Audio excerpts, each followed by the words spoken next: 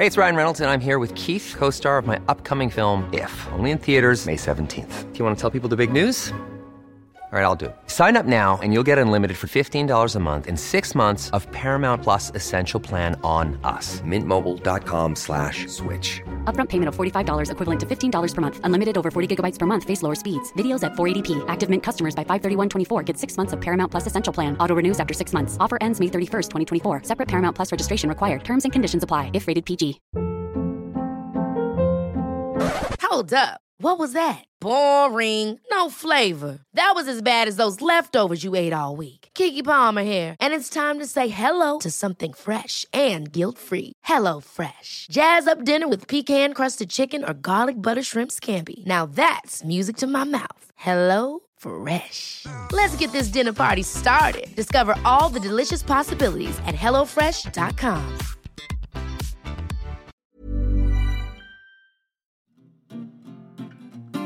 You're listening to the QuickBook Reviews podcast. Brighten your day with a book.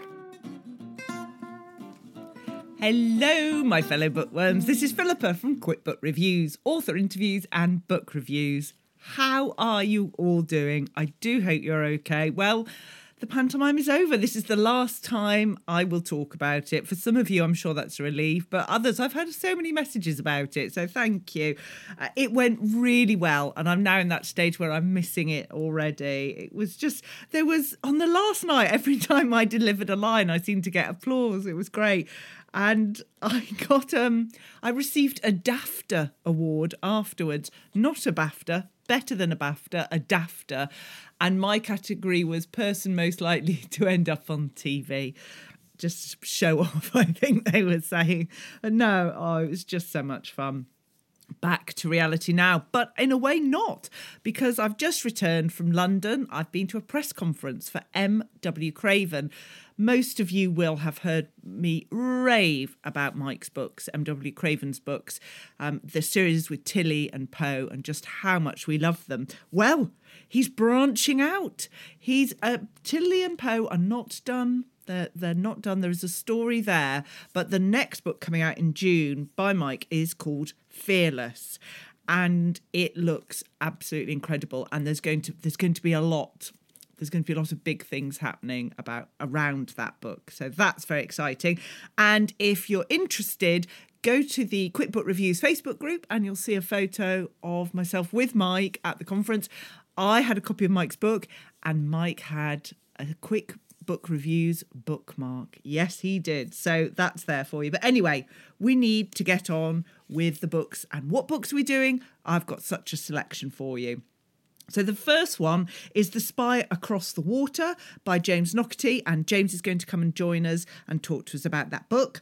I've got Strange Sally Diamond by Liz Nugent, and Liz is going to come on and talk to us about that book.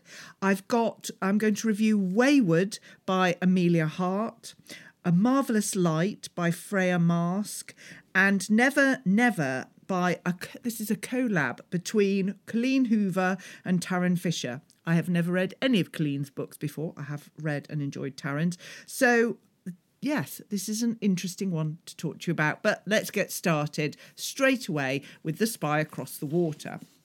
Let us do the blurb on this one for you. Faces from the past appear from nowhere at a family funeral, and Will Fleming, spy turned ambassador, is drawn into twin mysteries that threaten everything he holds dear.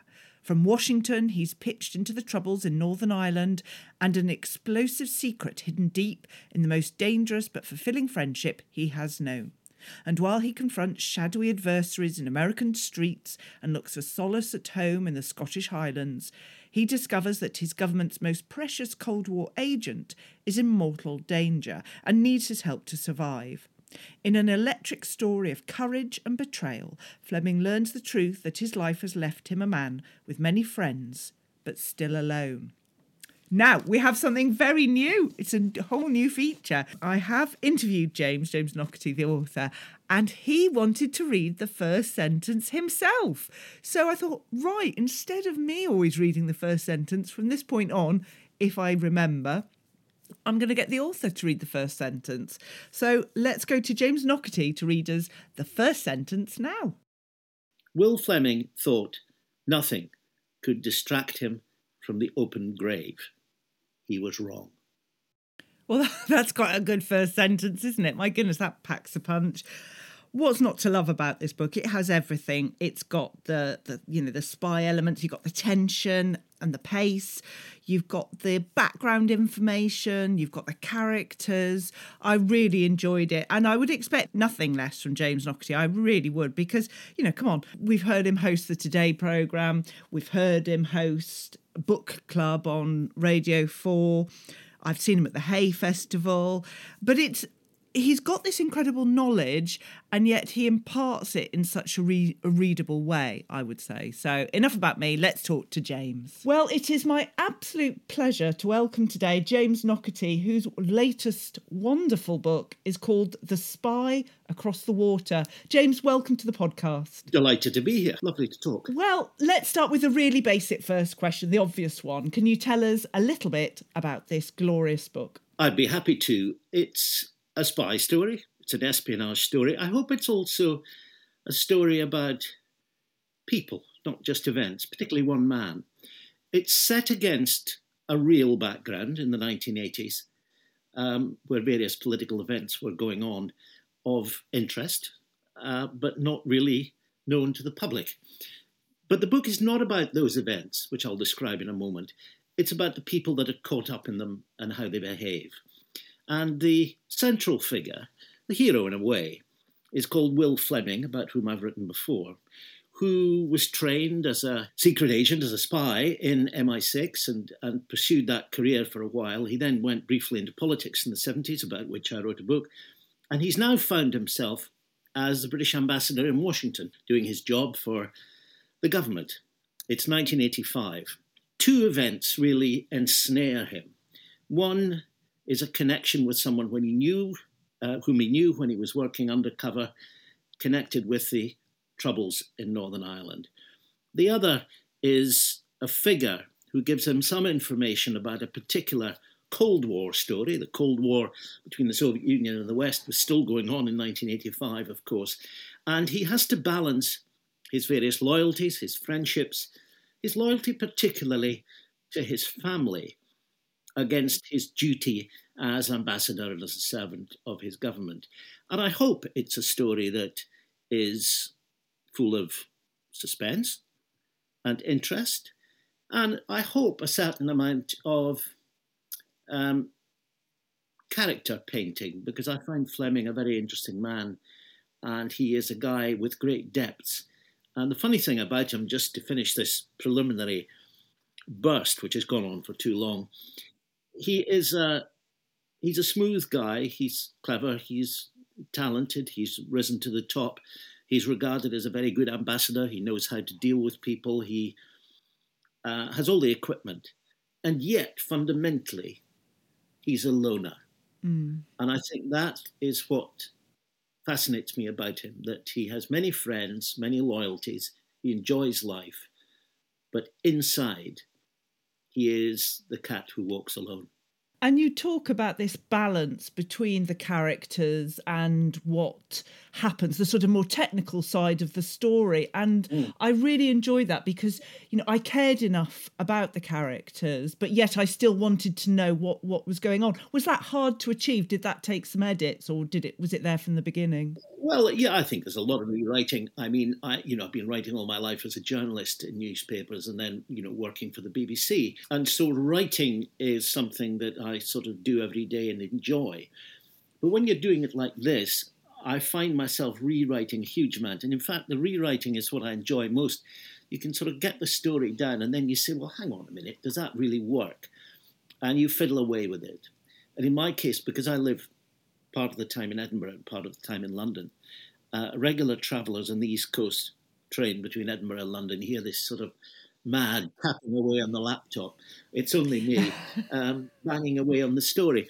But what I discovered when I started doing the odd bit of fiction a few years ago is that I really enjoy writing dialogue, and I really enjoy, which of course you don't do as a reporter, really, when you say what you see and you describe events and so on, and you report what people say, but you don't make up their conversation.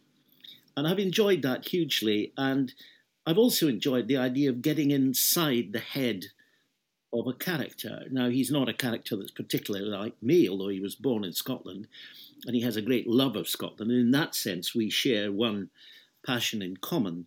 But he is emphatically not me. So in a way, I'm getting to know him. And that's fun. I really enjoy it. And yet, with all your broadcast experience, in a way, there was that dialogue there because, you know, I would listen to you every morning on Radio 4, on the Today programme, and so you would hear those words. As far as dialogue is concerned, I think if you work in radio particularly, and I worked in newspapers for a long time before that, you have to have a bit of an ear for dialogue, for the telling anecdote, the story, the voice that works. And if you're describing things, particularly if you're abroad in a distant place where a listener hasn't been, describing a scene that they can only imagine, that they haven't experienced for themselves, what essentially you're doing is saying, this is what it's like to be here. Mm. You know, if you're listening to a politician making a speech in, I don't know, some political convention in Chicago, or if you're in the streets of Cairo, or if you're, at the scene of a disaster or something, whatever it is, you're trying to say, look, this is what it feels like. It's what it's here, what it is to be here. And so that interest and that enthusiasm is one that translates, I think, quite well into writing a story. The other thing about journalism, it always strikes me, is that the fundamental thing about it, the quality that you need in order to be able to do it at all, doesn't mean that you'll be good at it, but it's the fundamental quality, is curiosity. You've got to want to know what happens next. Why did he say that? What's going on there? What lies behind? And of course, in writing a story, particularly if it's in a kind of thriller format, I think what you're always trying to do is to suggest to the reader, not in too clunky a way, I hope, that there's something else going on, or there may be something else going on. Now, the problem that you and I have got at the moment is I don't think we can go into the plot in too much detail. No, we don't want any spoilers. Don't want spoilers. Except, what I will say is that a series of events at the very beginning, which involve a family funeral, which Fleming attends in New York, begin to uncover scenes and people from his past, which lead him very quickly into some danger, into a conflict of, personal decision-making about what he does and who he tells. But fundamentally, what it reveals is a loyalty, a personal loyalty through friendship, which is very profound. Although it is unlikely, it cuts across, if you like, professional loyalties and the loyalty of duty to government and country, or it appears to.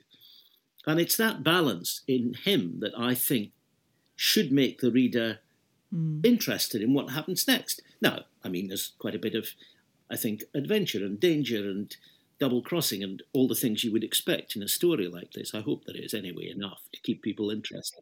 But there is also this sense of thinking about this character and not just how does he get out of this pickle, which is a good question, and it's one that most books like this should pose, but what's going on in his head. And I suggest, I think, in writing about him, that I probably know what's going on in his head. But even I, who am in complete control of his action and his character, I'm not entirely sure. And I'm interested because the character was so strong, it really stayed with me afterwards. And yet for you, in past times as a journalist, you can't afford to let the people that you're writing about stay with you. Did this, or perhaps they did, but did this character stay with you more? That's such an interesting observation, really, which I hadn't thought about, but it's absolutely true. If you're dealing with people as a journalist, let's say in politics, I was a political correspondent for years before I started doing One and Today on the radio. And of course, you manage a certain distance. You have to write about people to some extent dispassionately. On the other hand, there are some people that you like and admire and have a sympathetic relationship, not necessarily because you believe in their politics, but just because you quite like them and you're intrigued by them. You can't let that go too far. But you're absolutely right. You have this slight distance. You move on to do something else. you maybe meet someone again 6 months later and you say, how are you? And, you have lunch and talk about things and you feel quite close to them for a bit and perhaps they tell you something interesting and then you're off again. You're a bird of passage. Whereas if you stick with a character like this, you do have to get inside his head because I've got to work out how will he deal with this. And one of the things in a story like this, which essentially involves various mysteries, things that he learns, that he realizes are very sensitive and have to be measured in the way that they can be passed on to others. He's got some colleagues he trusts, some colleagues he's less sure of. So he's always trying to decide what the best thing to do is. And of course, it's all very well to say I'm kind of pulling the strings, which is true, because I'm making it up. On the other hand, I'm wondering as well, not just what's the right thing to do, but what would he do? How much would he tell his closest friend? What would he hold back? And what's the nature of the central relationship in this book, which is a friendship that goes back to the depths of the troubles in Northern Ireland, and is therefore, of course, dangerous, life-threatening for both of them. And yet it's a relationship which has meant a great deal to Fleming, not just professionally, it's helped him in his job in the past, but it's meant a lot to him emotionally because it involved, on both sides of the friendship, a certain putting aside of attitudes and history and background in order to make this relationship work. One that was useful to them both, professionally, if I can use that word, but also in terms of its emotional trust. And I think that's, for me, the interesting thing. How do you manage that kind of relationship? Now, it's not a meditation on friendship, because that would be a little bit boring unless I was a better writer than I am. It's a story that has a beginning, a middle, and an end, and I hope has moments of excitement in it. But fundamentally, I think that's the theme. But I'm interested because in your time as a journalist, you must have accumulated the biggest James's notebook of interesting things to put in a story. And then also you obviously are a great supporter of authors, of fiction authors, with the programmes that you do. So again, you've got another notepad of interesting ideas from the fiction books. Is there almost too much to go at? Well, I think you've identified a real problem.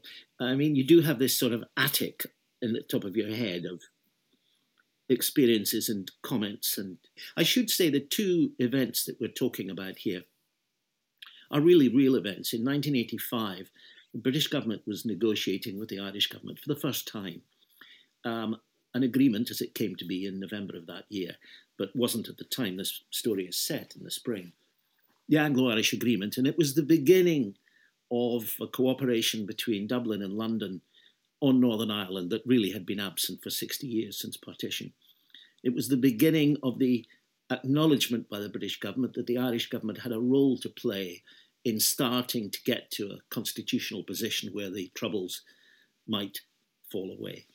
And that agreement, signed by Margaret Thatcher and Garret Fitzgerald, the Taoiseach, the Prime Minister in Dublin at the time, was an enormous step forward. It was kind of modest in its detail, but it was a tremendous signal about what lay ahead.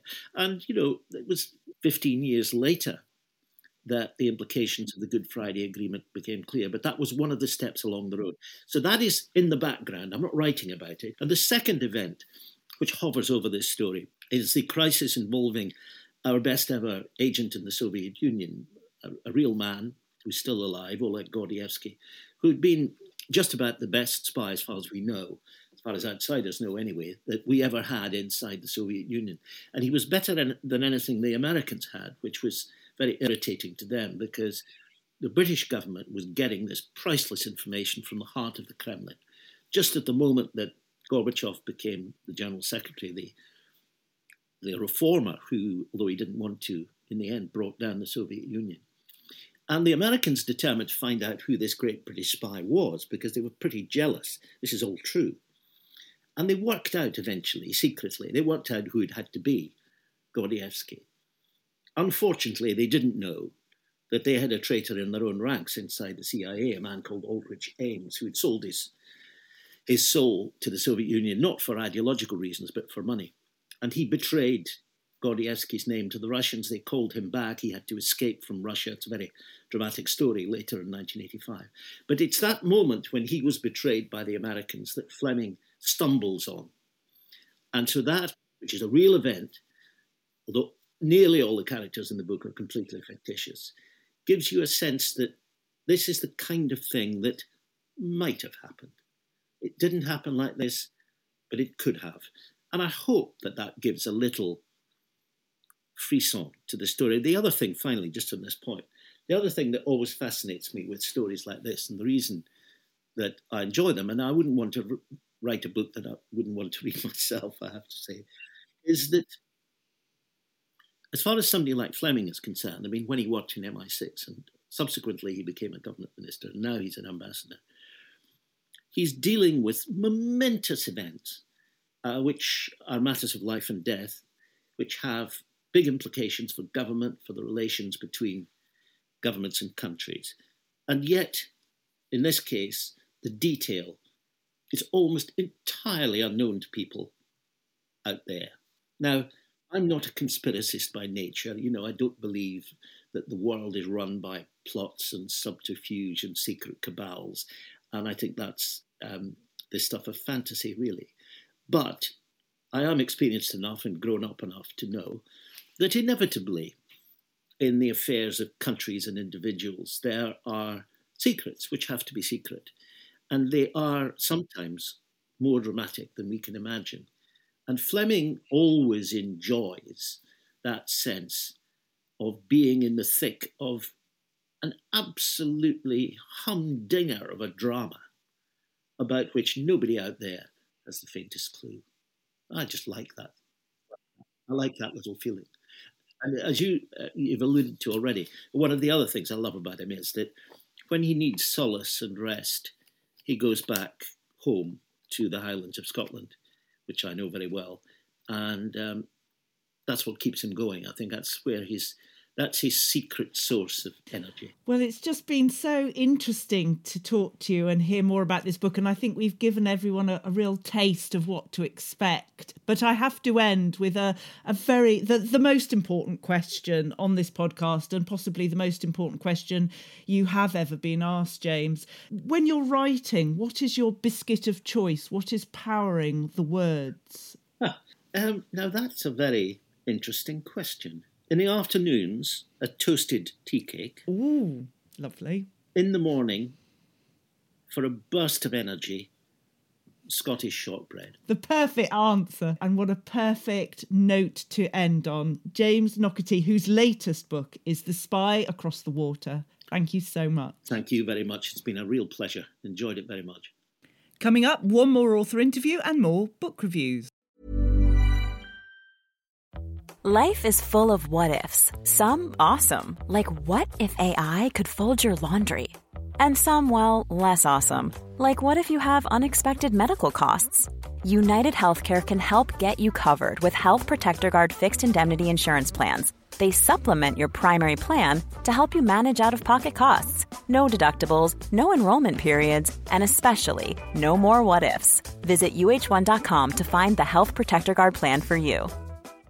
This is Paige, the co-host of Giggly Squad, and I want to tell you about a company that I've been loving, Olive & June. Olive & June gives you everything that you need for a salon-quality manicure in one box. And if you break it down, it really comes out to $2 a manicure, which is absolutely insane. It's also so easy to get salon-worthy nails at home with Olive & June. The difference between how your nails used to look when you did them yourself and now with the Mani system is a complete game changer. The best thing about Olive & June, too, is it's a quick dry. Dries in about 1 minute, lasts for 5 days, and full coverage in up to 1 to 2 coats. Visit oliveandjune.com/perfectmani20 for 20% off your first system. That's oliveandjune.com/perfectmani20 for 20% off your first system.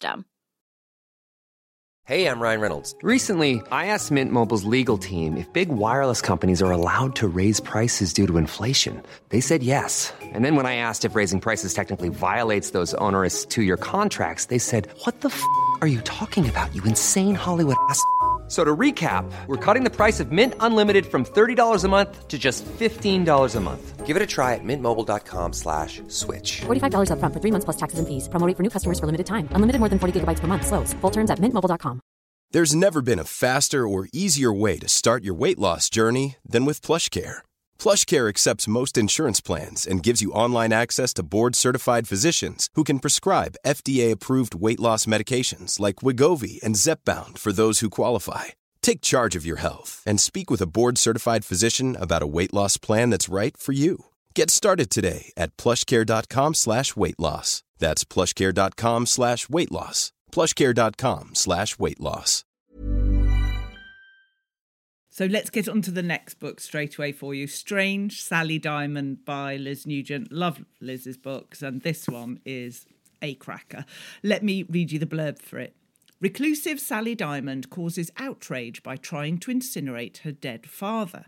Now she's the centre of attention, not only from the hungry media and police detectives, but also a sinister voice from a past she does not remember. As she begins to discover the horrors of her early childhood, Sally steps into the world for the first time, making new friends and big decisions, and learning that people don't always mean what they say. But who is the man observing Sally from the other side of the world, and why does he call her Mary? And why does her new neighbour seem to be obsessed with her? Sally's trust issues are about to be severely challenged. And just as we've done before with James Nockety, we're going to have the author read the first sentence. I hope you enjoy this. So this is Liz Nugent reading the first sentence. "Put me out with the bins," he said regularly. "When I die, put me out with the bins. I'll be dead, so I won't know any different. You'll be crying your eyes out." And he would laugh, and I'd laugh too, because we both knew that I wouldn't be crying my eyes out. I never cry. I love this book so much. I loved it. It was sort of dark and twisty, and the characters were just phenomenal. I wanted to keep reading it to find out what happened. It changed as it went on. I just thought it was so different. And it's not in a bonkers way. It's just, oh my goodness, these characters that you end up caring for so much, and the highs and lows of what they go through. I just thought it was... Well, someone just has described it as compassionate and challenging. Val McDermid described it as that. And those are exactly the words I would use. Obviously, I'm not Val McDermid, so I won't even attempt to copy her words. I'll just use them. I thought it was super, and an absolutely first-class book. Let's talk to Liz. Well, it is my absolute pleasure to welcome today Liz Nugent, whose latest simply fabulous book is Strange Sally Diamond. Liz, welcome to the podcast. Thank you. Thank you for having me. It's very good to have you here. Now, we're going to start with a basic question, of course. Can you tell us a little bit about this glorious book? Well, it opens with a conversation between Sally and her father. And he says, "Put me out with the bins. When I die, put me out with the bins." So when he dies, Sally actually puts him out with the bins because she is a little strange in her thinking. She has led a very kind of sheltered life, in almost a voluntary recluse. You can tell it was set in lockdown. It was written in lockdown because there's so many themes of isolation, whether it's self-imposed or involuntary. So Sally is a very strange person. She's extremely antisocial. She pretends to be deaf in order not to engage with conversations with her neighbours or locals. She lives in a very remote place on the outskirts of a tiny village in the Midlands of Ireland. And when she incinerates her father, obviously this comes to public attention fairly quickly, and people find out who she really is, because she has known all her life that she was adopted, but she had no idea of her life past that and no curiosity about it. But suddenly her background she's confronted with her background and what happened to her as a child. Therein lies the tale of how the past can catch up with you as an adult. And also there's another narrative that comes into the book about a third of the way through, which is set in a different timeline, and it's from somebody who also grew up in the same circumstances. Well, not the same circumstances, but the same milieu as Sally. And he is also a very strange character.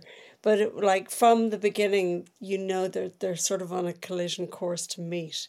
And really, it's what happens when they meet is when the drama happens. And Sally is she's such a wonderful character. I mean, I know the title is Strange Sally Diamond, but for me, she wasn't strange. There's bits of all of us in her, really, and I admired her in some ways. Yeah, I think she's kind of me without a filter. I hate shopping centres, and I wear makeup as little as possible. There's lots of traits in Sally. She says and does the wrong thing all the time. I'm the worst person ever for putting my foot in it and saying the wrong thing. She abhors small talk. Me too. There's lots of things about Sally that are me. I hate shopping. Like there's so much of Sally that is in me that gave me the freedom to express my real thoughts about certain social situations through Sally. So I had great fun writing her. So it wasn't a case of what would Sally do, it's a case of what would Liz do. Kind of, I suppose. But then, Sally's history is very dark, and her behaviours, like she rushes to anger quite a lot. She can be a little violent at times when she feels personally threatened.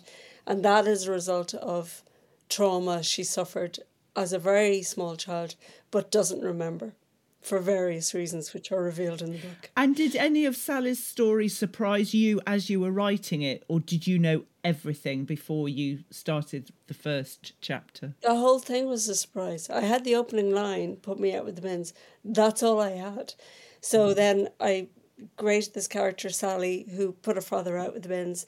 And like in all of my books, they're kind of a psychological study of characters.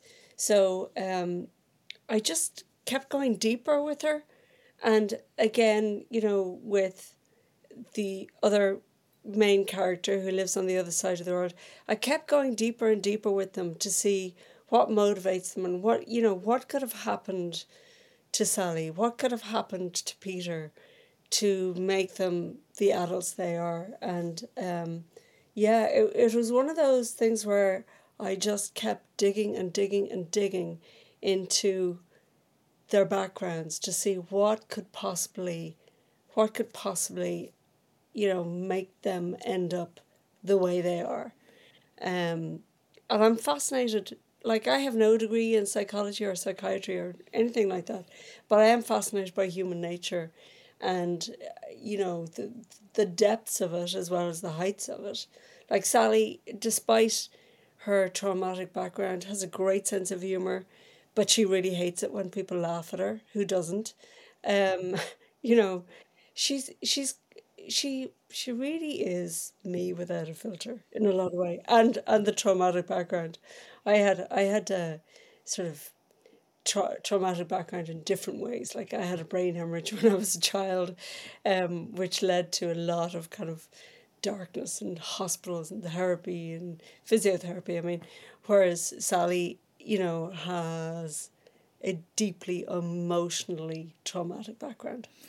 And yet when you say, she says the wrong thing, in many ways she's saying the right thing. She's saying the honest thing. Yes. When it's that typical thing of congratulating somebody on being pregnant when they've put on a little weight, that kind of thing, and like taking her father literally when he says, "When I die, put me out with the bins." And so, what they do in their rural village is they incinerate their rubbish. So she puts him into a refuse sack and puts him out with the bins and pours a bit of petrol on him and up he goes.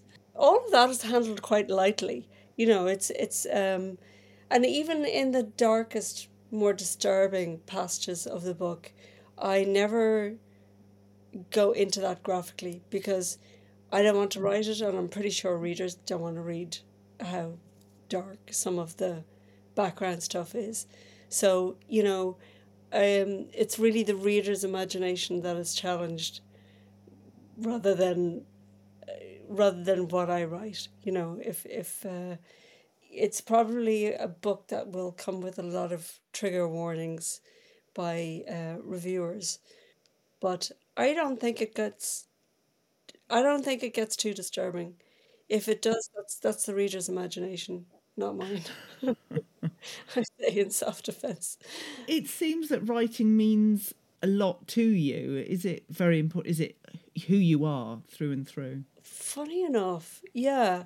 It's only recently I've sort of defined myself as a writer because, this is only my 5th book, and I did hear somebody saying, you're not a real writer until you've written 5 books. So now I finally feel like maybe I do now qualify as a writer. Is it important to me? Yeah, I guess it's I guess it's the first job I've had in my life where I'm the boss. So I can give myself a few days off if I need them. I can also bully myself into the office, and I can I'm not very disciplined, which is quite an issue with me. I really have to force myself to sit down at the laptop and write. I have the opening line of the next book, but I haven't got a second line yet. Oh, wow. And I came up with that line about 4 weeks ago. And so I haven't quite worked out where that book is going to go. So, yeah, I have a love-hate relationship with my writing. I'm like Dorothy Parker, who said she hates writing but loves having written. Yeah. And I think, I think that kind of describes my approach as well. Anything to avoid it. So I love doing podcasts like these, or book festivals, or going to other people's launches is always fun because it's sort of part of the job, but also takes you away from the laptop. So when was the first moment that you thought, I want to write? Forget book 5. Then there must have been that epicenter of when it started. There was a moment when there was a radio show that's been running for about 40 years called Sunday Miscellany, and it's on Irish National Radio, RT Radio 1. And it's just little nostalgia pieces. The only criteria is that it has to be true and it has to be personal. So it's about little kind of nostalgic pieces. So the very first thing I submitted as a piece of writing to anywhere was a little piece I wrote about being gifted a pair of gloves, a really exquisite pair of gloves, by a stranger in a shop. That happened, 20 years before I wrote it down. And when I wrote it down and I submitted it, I just kind of thought I have a really slim chance, but it was accepted. And then broadcast on the radio, and I was really chuffed at that. And then I thought, God, maybe I'd try my hand at a short story. So I did that, and that again got shortlisted for this major prize. It's a big competition here, the Francis McManus Short Story Competition, and I got shortlisted. I think it was down to the final 12, and I didn't get placed. But then that gave me, encouragement. Every little thing, everything I did kind of got accepted. Or I entered another competition to write the pilot episode of a TV drama series for a European Broadcasting Union competition, and I won.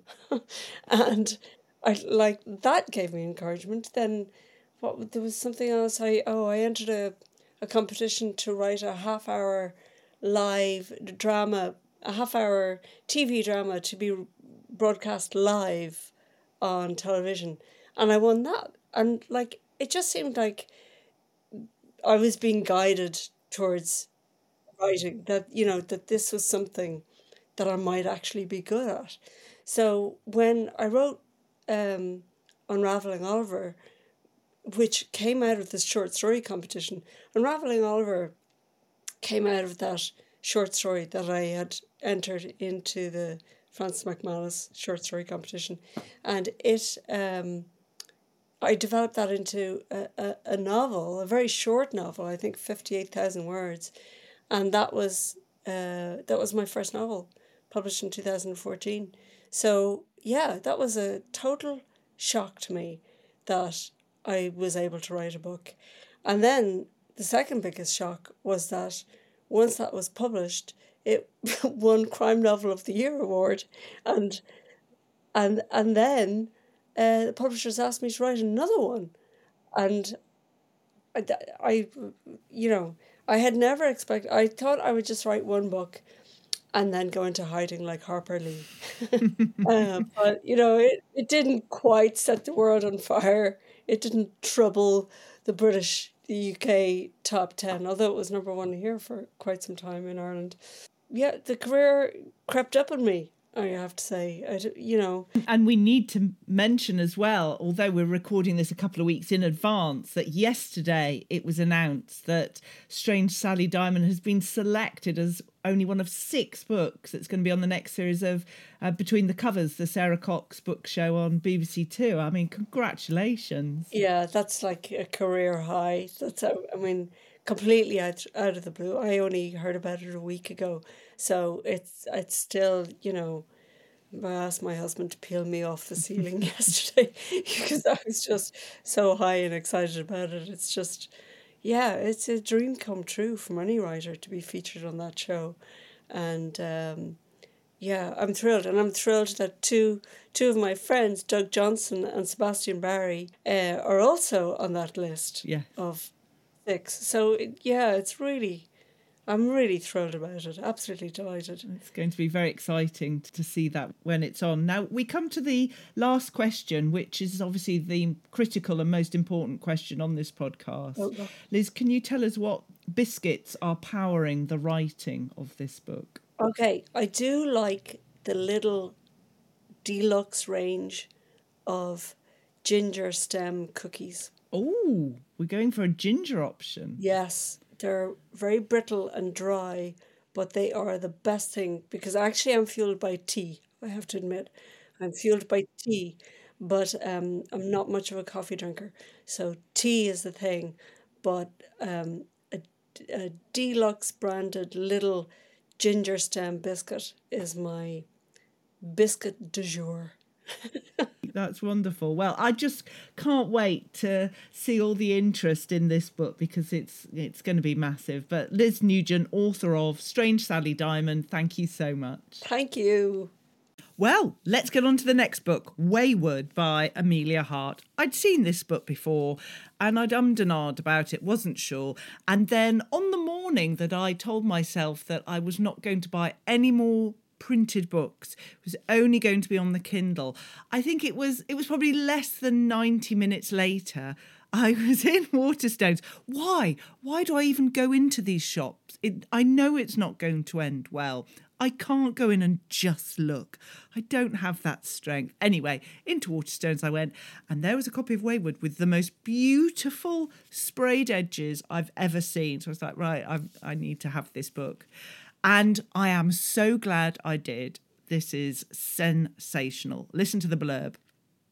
Kate, 2019. Kate flees London, abandoning everything for Cumbria and Wayward Cottage, inherited from her great aunt. There, a secret lurks in the bones of the house, hidden ever since the witch hunts of the 17th century. Violet, 1942. Violet is more interested in collecting insects and climbing trees than in becoming a proper young lady, until a chain of shocking events changes her life forever. Altha, 1619. Altha is on trial for witchcraft, accused of killing a local man. Known for her uncanny connection with nature and animals, she's a threat that must be eliminated. But wayward women belong to the wild, and they cannot be tamed. Now, I'll do the first sentence or sentences. This is the prologue, Altha, 1619. 10 days they'd held me there. 10 days, with only the stink of my own flesh for company. This book is amazing. So yes, you've got these three women and you might think, oh, that sounds a bit complicated. Am I going to remember who's who? You will. You absolutely will, because they are so different in their characters and yet they are so together. And it's a story. And there is a part at one point where I went, no. I found it compelling, interesting. I loved it. It could be one of my top books of the year. I don't know, but I just thought it was very, very good. Wayward, you need to read it. Whether you like historical fiction or whether you like feminist fiction or whether you just want a story, a sort of, it's not a thriller, but there's these elements to it, these mystery. That's the word, mystery. I think this is a book for everyone. It's very, very good. Very, very good indeed. I think you've got the joyful gist of that one. Next one, A Marvellous Light by Freya Marske.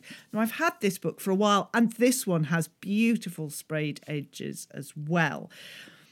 But I ended up listening to it on audiobook, and that had advantages. And let me say, it had some disadvantages as well. So let me read you the blurb. Young Baronet Robin Blythe was already in a spot of bother. He's struggling to be a decent older brother and a responsible employer, and to rescue the estate ravaged by his late parents' excesses. Then an administrative mistake appoints him parliamentary liaison to a secret society, and he discovers magic lies beneath the reality he's always known. Soon Robin must contend with magic's dangers as well as its beauty, for as he tries to find his missing predecessor, he attracts a deadly curse. To navigate these hazards, he'll need the help of Edwin Corsey, his prickly magical society counterpart, but his aloof associate clearly wishes Robin were anyone and anywhere else. Drawn together by unexpected perils, Robin and Edwin will discover a mystery as old as the power that binds the land, a plot that threatens every magician in the British Isles, and a secret that some have already died to keep. Let's do first sentence. Sorry, I'm dropping books. Okay. Yeah, this is a good first sentence. Reginald Gatling's doom found him beneath an oak tree on the last Sunday of a fast-fading summer. Now, having declared for years that I wasn't into fantasy books, the last few weeks I've been telling you about some fantasy books I like, and this is another one. Now, I loved all the sort of the magic side of things, the fantasy element. I found the audiobook really fresh and engaging. I love the world building. I love the characters. I loved everything. And then there are some spicy scenes. There are some very spicy scenes between two chaps. That's absolutely fine. What wasn't fine for me was having the audiobook. The narrator seemed to slow down and take great delight in every detail. I've just realised I'm a prude. I just don't like to hear whoever's doing what. I just don't want to hear it. I am a prude. And so I found the audiobook just a bit sort of, right, let's crank that speed up to 3 times instead of 1.4, just to get through that and back to the story. I understand why it was in, and I think it's great, refreshing, that, you know, to have that in this sort of book, all good. This is purely on me, but yeah, the audiobook made me... what I've realised is when things are very frightening or very fruity, if I'm reading it, I'll just turn the pages quicker so I don't get the full effect.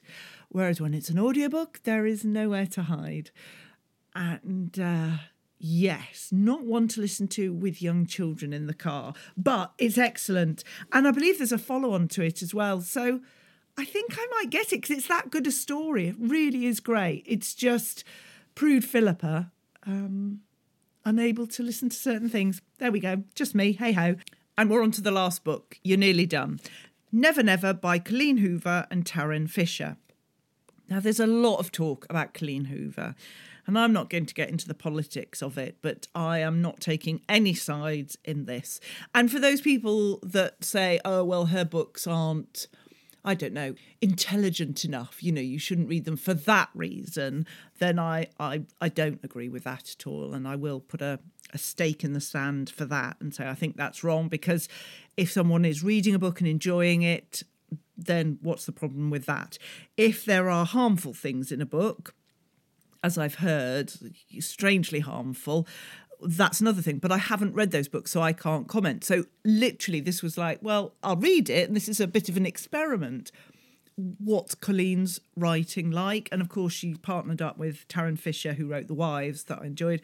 Okay, let's do the blurb first. Charlie Winwood and Silas Nash have been best friends since they could walk. They've been in love since the age of 14, but as of this morning, they are complete strangers. Their first kiss, their first fight, the moment they fell in love, every memory has vanished. Now Charlie and Silas must work together to uncover the truth about what happened to them and why. But the more they learn about the couple they used to be, the more they question why they were ever together to begin with. Forgetting is terrifying, but remembering might be worse. Okay, let's do the first sentence. Chapter 1, Charlie. A crash. Books fall to the speckled linoleum floor. They skid a few feet, whirling in circles, and stop near feet. My feet. I don't recognise the black sandals or the red toenails, but they move when I tell them to, so they must be mine, right? I didn't have a problem with this book. There was nothing in it that caused me to think, someone could be harmed by reading this. I thought it was an interesting, convincing story. I did want to keep reading it to find out what happened. I wasn't sure if it's YA or not. I read through all the blurb and there's nothing in it saying it's YA, but it did feel to me more like a YA book. But again, nothing wrong with that. I found it an interesting concept, and there was a sort of a different resolution to it. But yeah, I would probably read another Colleen Hoover on the back of this one. But whether I read something else and then disagree with what she does, who knows? But at this point, yeah, there we are. So there we go. Those are your 5 books. Let's just do a quick recap. So first we had The Spy Across the Water by James Naughtie, and James kindly joined us to tell us all about that wonderful book. Then we had Strange Sally Diamond by Liz Nugent, and Liz very kindly, I'm clapping. Why am I clapping? Liz very kindly joined us to talk to us about that wonderful book. Then I reviewed for you Wayward by Amelia Hart. Go out and buy that book immediately. A Marvellous Light by Freya Marske. Go and get the book, but just be mindful of the content and who you're reading it to or with. And Never Never by Colleen Hoover and Tarryn Fisher. Those are your books. Oh, and I've just clipped my shoulder. Well, on that note, I think I should end. Got some great books, some great authors to talk to you about next week. Can't wait. But just in the meantime, just look after yourselves. And I'll see you very soon. Take care now. Bye-bye. You've been listening to the Quick Book Reviews podcast. That's enough books, said no one, ever. See you again soon.